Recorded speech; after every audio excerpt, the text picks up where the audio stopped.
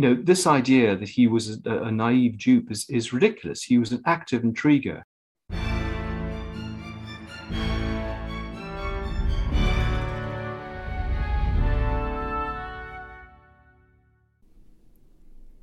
Hello and welcome to the Aspects of History podcast.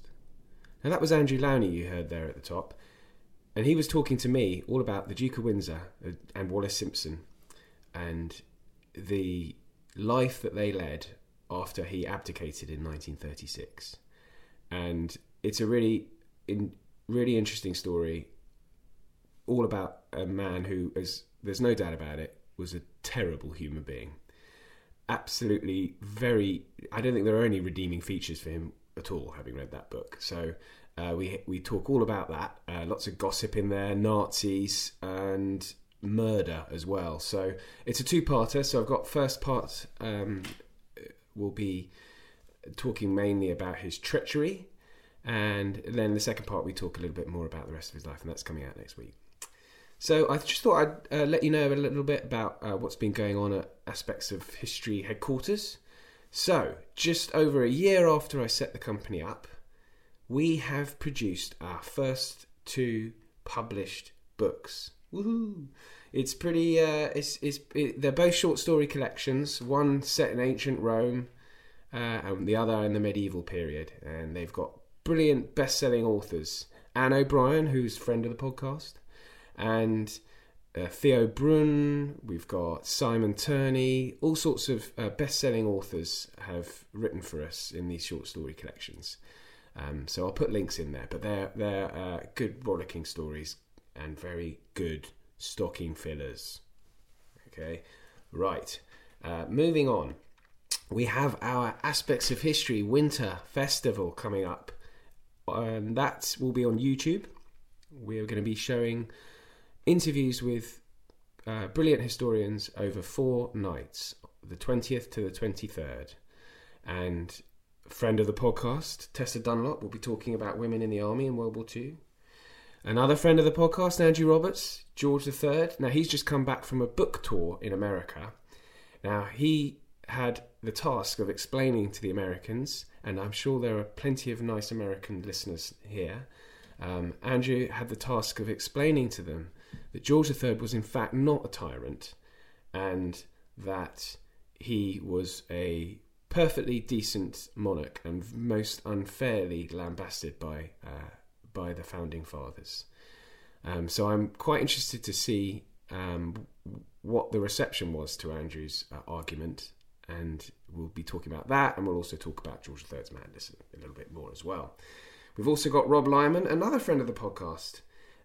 He's going to be talking all about the Indian Army, and he will also be discussing the Japanese and the Japanese hierarchy and the catastrophic decisions they made by bombing Pearl Harbor. And then finally we've got Paul Lay. Now Paul Lay is the editor of History Today, former editor of History Today. He's literally left History Today last week, and he's going to be talking all about his new book, and it's not a new book, his old book, Providence Lost: The Rise and Fall of Cromwell's Protectorate. And so we talked to Paul all about Cromwell. Did he cancel Christmas?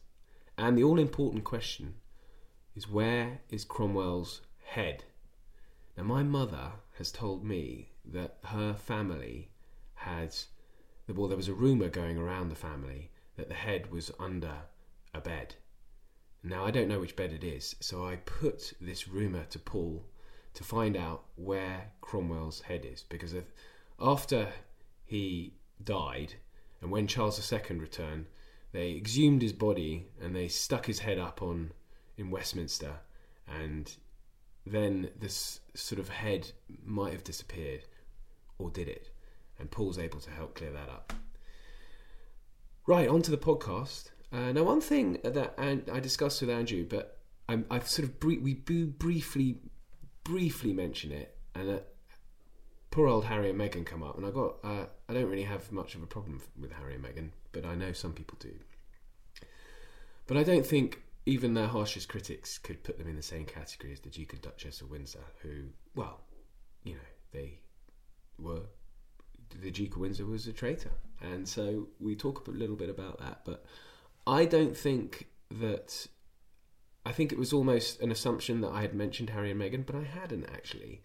I think, and obviously I need to check with my legal team, there is a certain other royal who I suspect is a little bit more similar to the two, but his name shall remain nameless. But let me know what you think. As ever, you can get hold of me. I am on the Twitter at OllieWCQ. That's OLLIEWCQ. You can find the Aspects of History Twitter account. That's at Aspects History. And then there's Andrew. You can get hold of Andrew Lownie. He's at Andrew Lownie. So, on with the show.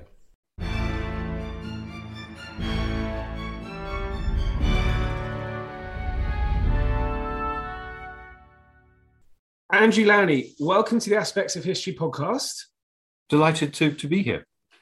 So we're here to talk about your book, Traitor King, The Scandalous Exile of the Duke and Duchess of Windsor. I was just saying to you, and I thought I'd actually tell you on the podcast live rather than, before, so our listeners is here. But I read this book and I sort of went through it really quickly. It is a real page turner. But my jaw was on the floor because I just couldn't get over the absolute the gall of this couple, the Duke and Duchess of Windsor, Edward VIII. It is an extraordinary story. I mean, there've been, of course, stories and rumours that he was a Nazi sympathiser, but they've always been his defenders. And I thought there was something in the story, and so I went and looked at the archives. And the material is there. A lot of material, of course, has been weeded, and I had to go to other archives. But the stuff is there. And I share your view. I mean, my jaw dropped in terms of his workings with the Nazis, his petulance and his dealings with Churchill and others, the way he treated his staff. I mean, we were jolly lucky not to have him as king. Yeah. Wallace Simpson is a godsend, really. Well, I mean, one of my arguments is that actually she was the pretext, that Baldwin and courtiers were very concerned about him coming to the throne. In fact, his father was very concerned. And I think she gave them the pretext to maneuver him off. They'd hoped before that he would have a steeplechasing accident and kill himself. So she did their work for them. And I think, he could clearly have survived the abdication crisis. I think if he'd been a bit smarter, he had support from people like Churchill and Beaverbrook, but he was outmaneuvered. He didn't. I mean, they said, our cock won't fight. He didn't have the fight for it. And he placed himself in a position where he was so sort of obsessed with Wallace, indeed going to the point of threatening to kill himself if she wouldn't marry him, that he's basically walked into the trap. So that's interesting. Well, and you mentioned George V. So obviously George V is Edward's, or he was actually called David, wasn't he? So yes, he is. It's confusing. I call him the Duke of Windsor in the book. But yes, of course, he was called David, and then, of course, became Edward VIII.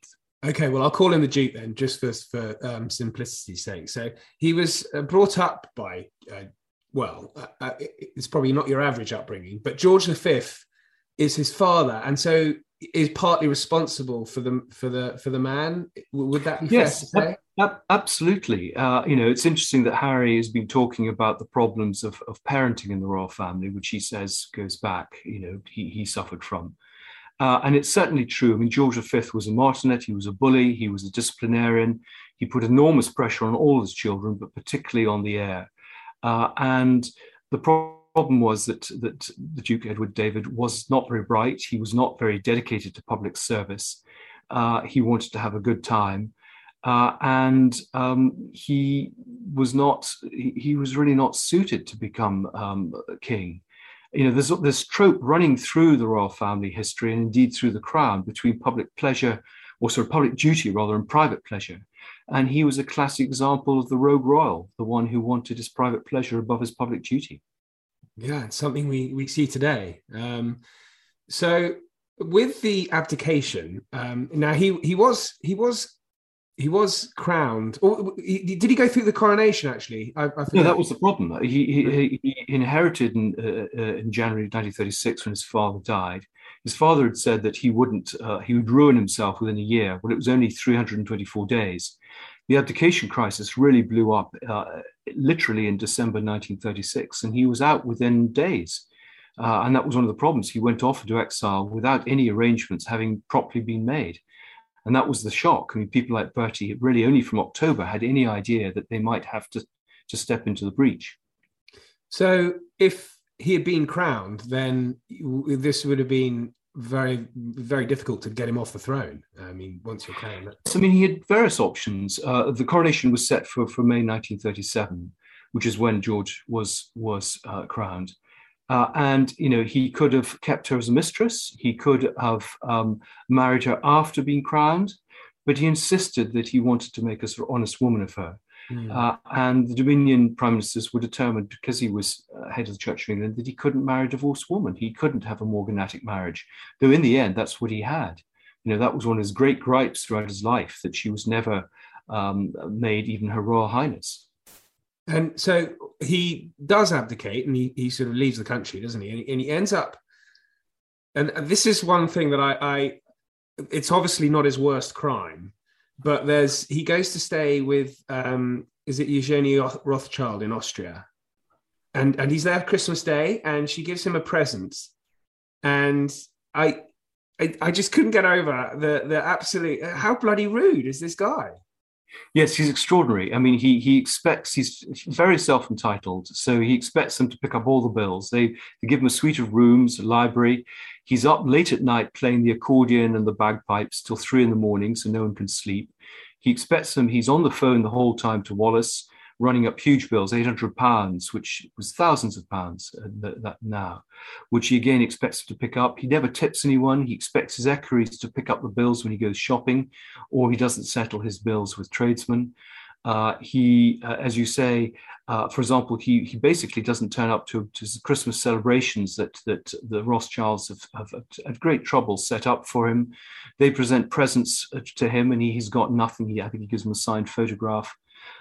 He is completely self-centered and selfish, and I'm afraid Wallace only compounds that sense. I mean, they're made for each other, and we have that all the way through their lives, where people are badly treated and they think they can get away with it. Mm. So when there's a lot of sort of he has to wait until he can get together with Wallace.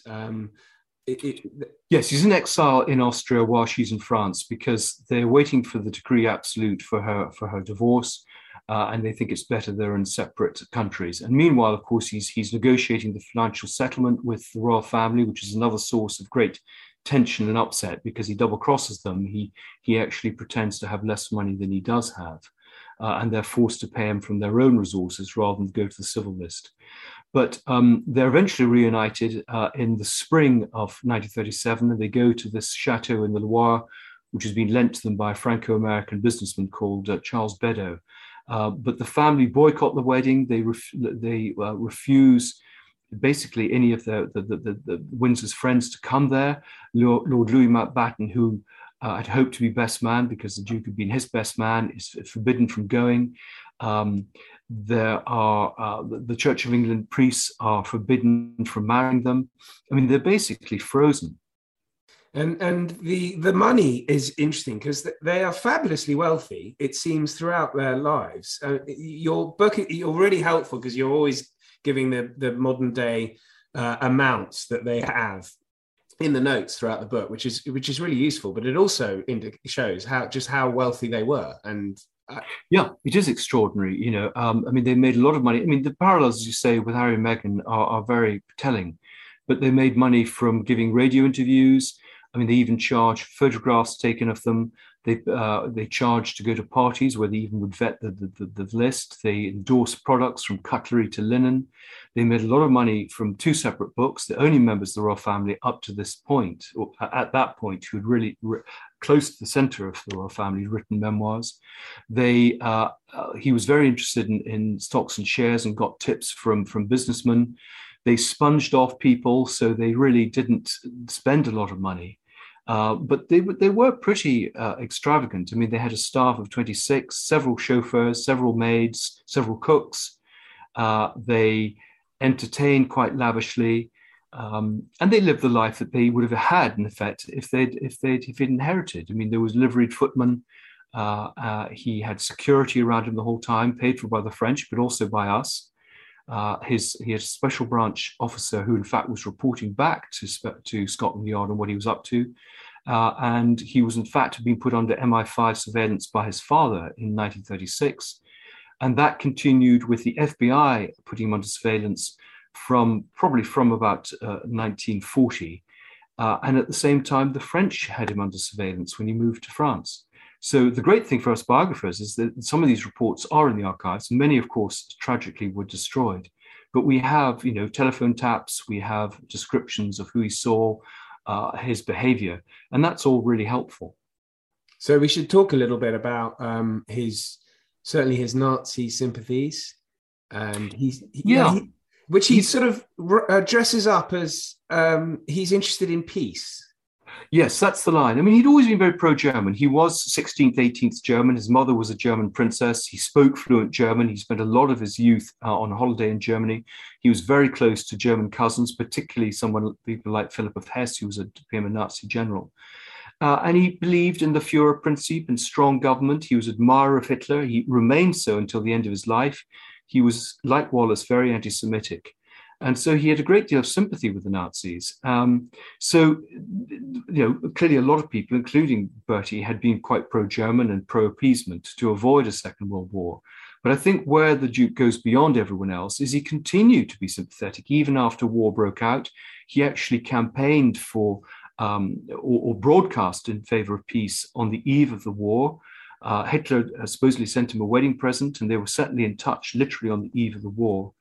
And he continued. I mean, he came back after the outbreak of war in January 1940 and campaigned with Beaverbrook behind the scenes to try and do a peace deal with the Germans. So, this idea that he was a naive dupe is ridiculous. He was an active intriguer against the Germans. And we know from the captured German documents, this is the correspondence and the telegrams between Ribbentrop in Berlin and the German ambassadors in Lisbon and Spain, that, I mean, when he was in Spain in summer of 1940 and in Lisbon, with the British trying to get him out, having escaped from France after the German invasion, that he was in direct contact going into the embassy. He was very open to their overtures that he should come back as a British go-lighter, as a sort of British Pétain figure. This is all confirmed in the diaries of royal courtiers like Tommy Lascelles and MI5 officers like Guy Liddell. So it's there in black and white. And I think what's fascinating is the campaign after the war by people like Churchill to suppress this information and to prevent it becoming public, because, of course, it was so embarrassing. And I found, for example, mirror archives in the Bahamas to the British archives. But the Bahamian archives are much, much fuller. They haven't been weeded in the same way as the archives here. So there's been a systematic attempt by the British government to kill this story. And it's only now, I think, that I've found the evidence to really stand it up. And actually, you're in the middle of a sort of battle. I don't know if there's how much you can say about it, but yes, no, of course. I mean, this is all part of a big argument I have that our history is being censored, and the government, generally the government, are trying to suppress what's happened. We don't really know our true history because so much of it is taken to people's graves with their secrets, or the archives are not released. And so my previous book was a biography of the Mountbattens, which came out in 2019. But I began researching it in 2015, and I knew that there were their diaries and letters at the University of Southampton. They'd been bought by public monies to be made available to scholars. They'd actually been quoted in the previous official lives of Dickie and Edwina. And when I asked for them, I was told that they didn't know anything about them, which I knew was not true. Anyway, after a series of FOI requests and appeals to the Information Commissioner, who was responsible for freedom of information in these information requests, he ruled in 2019 that all the diaries and letters should be released. They'd been bought with £4.5 million of our money for us to see and been closed illegally. And we've just gone through the appeal hearing that the Cabinet Office and Southampton University, who bought the material on our behalf, brought. And the cost of this so far for me has been about £300,000 and is rising. So the cost for the government in Southampton, i.e. us, the taxpayer, must have been at least double that, if not a lot more. And we had a victory. We got basically 99%, or not we, I. I wish there were more historians who were coming out in support of this, because I think it's a very important issue about access to archives, about academic freedom, about abuse of government power, about the censorship of our past.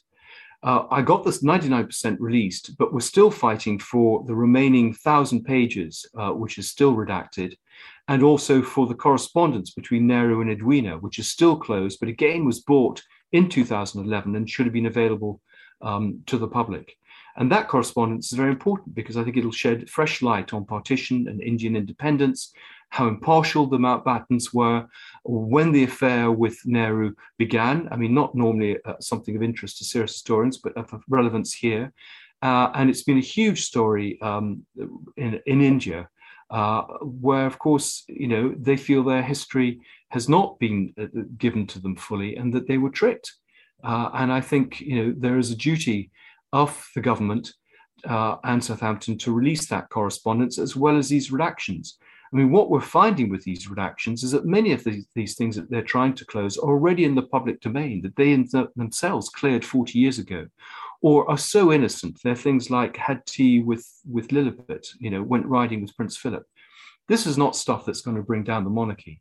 So it's part of a sort of deference to the royal family, which I think we need to get away from. And of course, their privacy has to be protected for the sake of the image of the monarchy.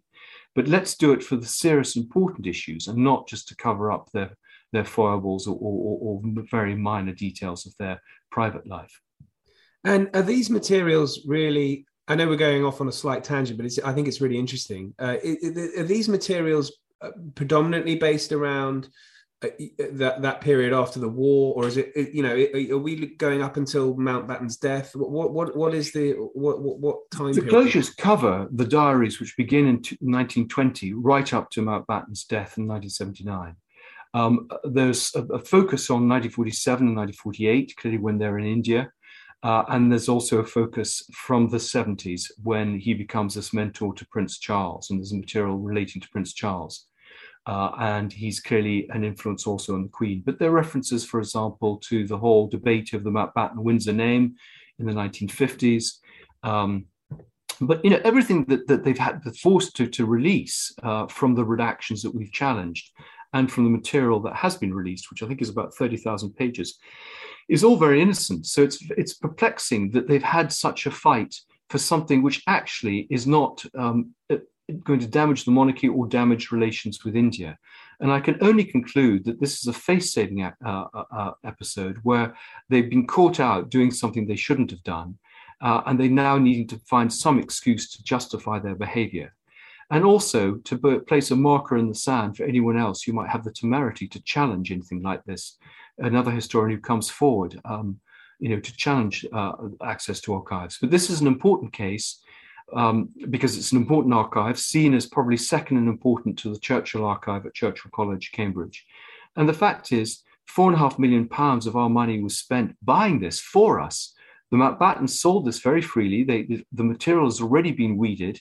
The material has been kept back at the Mountbatten home, Broadlands. Some of it has already been sent to the Royal Archives, where I suspect we'll never see it. And if this had been bought, for example, by an American archive, it would have all been made available. There wouldn't have been this question. And scholars would have been able to look at it for the last 10 years. And this stuff is invaluable for the social and royal life of that period over 60 years, from the 20s through to the 80s. It's invaluable for the Second World War because Mountbatten was in charge of combined operations. He was sent as Supreme Allied Commander to Southeast Asia. He had clearly an important role after the war as First Sea Lord. He was at Suez and later as Chief of Defence Staff. So scholars really need to be able to have access to these papers and not to have them censored, because we're not really getting the true picture of the past. Well, I wish you all the success with that. I mean, you got a few. It would be great if it can be released in time for the partition anniversary next year. But that I don't know how likely Well, that is. I mean, material has been released. I mean, one of the scandals is the archivist who closed the material at Southampton then arranged with the Cabinet Office to edit his own edition of the 1947 diary. And the government and the Southampton and the archivist refused to say whether that edition is going ahead or not. There's been all sorts of funny arrangements behind the scenes. Mm. But yes, I agree that the material we've got this anniversary and a lot of attention being focused on independence on partition. And it's important, if people are doing that next year, that they have all the information. Right. So back to the Duke and Duchess of Windsor. Now, Churchill is obviously quite. I think I get the impression he's a bit sympathetic, or is aware of what the Duke is like, but is also at the same time quite sympathetic. Yes, no, he'd very much been head of the King's party. He was a strong monarchist. He had this romantic view of royalty and the monarchy. And he had been friendly with the Duke. And indeed, he had campaigned to try and get him money under the civil list for the financial settlement. But I think when he became prime minister and he realized that the Duke was intriguing against him and indeed against Bertie, his brother, that in fact he was saying to the Germans, if you want to subjugate Britain, send in the bombers. He was appalled.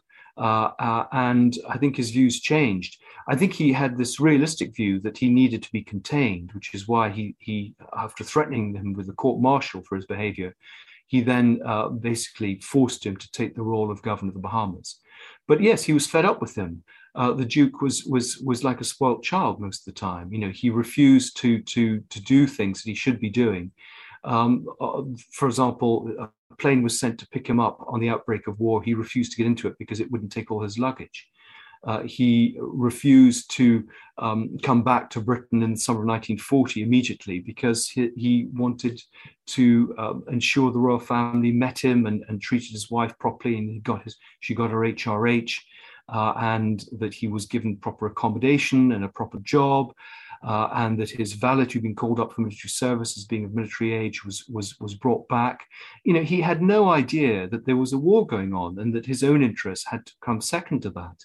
Even when he went to the Bahamas and Government House had been redecorated for him, he insisted on further monies being spent at the cost of, Spitfires during the height of the Battle of Britain. Yes, wasn't it? It was the price of a Spitfire to interior decorate his house. Yeah, several Spitfires. Yeah, and this carried on throughout the war. He was spending huge sums of money and requiring the government to spend huge sums of money for his own private pleasure when everyone else was making huge sacrifices. It is extraordinary.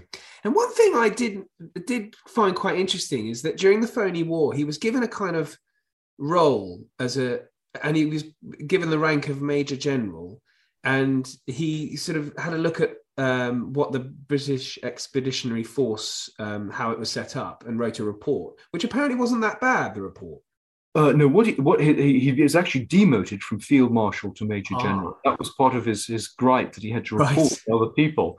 And he took on the post, as you say, of liaison officer to the First French Army.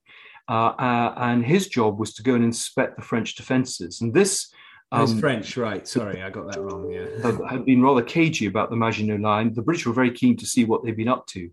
And you're right, he did produce some reports on the French defences, showing their weaknesses, showing the poor morale, the poor generalship, which he passed back to the British, which they found very useful. The problem was he also passed this back to Charles Beddoes for some reason. And Charles Beddoes, which he must have known, was a Nazi agent. He had... and we know, again, from these captured German documents, that Charles Beddoes passed this information to the German ambassador in The Hague, who, of course, passed it back to Berlin, and the German war plans were changed. We know that. And so, as a result, the invasion of France, they didn't head up against the Maginot Line, they just came around the side of it. So, in effect, the Duke betrayed these plans and allowed the German invasion of France. It's an extraordinary story. And no one has ever really looked at this properly. No, and added to that, his encouraging the Germans to bomb London and Buckingham Palace. I mean, all this adds up to, this isn't just a sort of flirtation with. No, it's rank treachery, and everyone knew that, and they say it in their private diaries. And in fact, he also communicates in code with the Germans about coming back when he's sent to the Bahamas, and they feel maybe this isn't the right moment.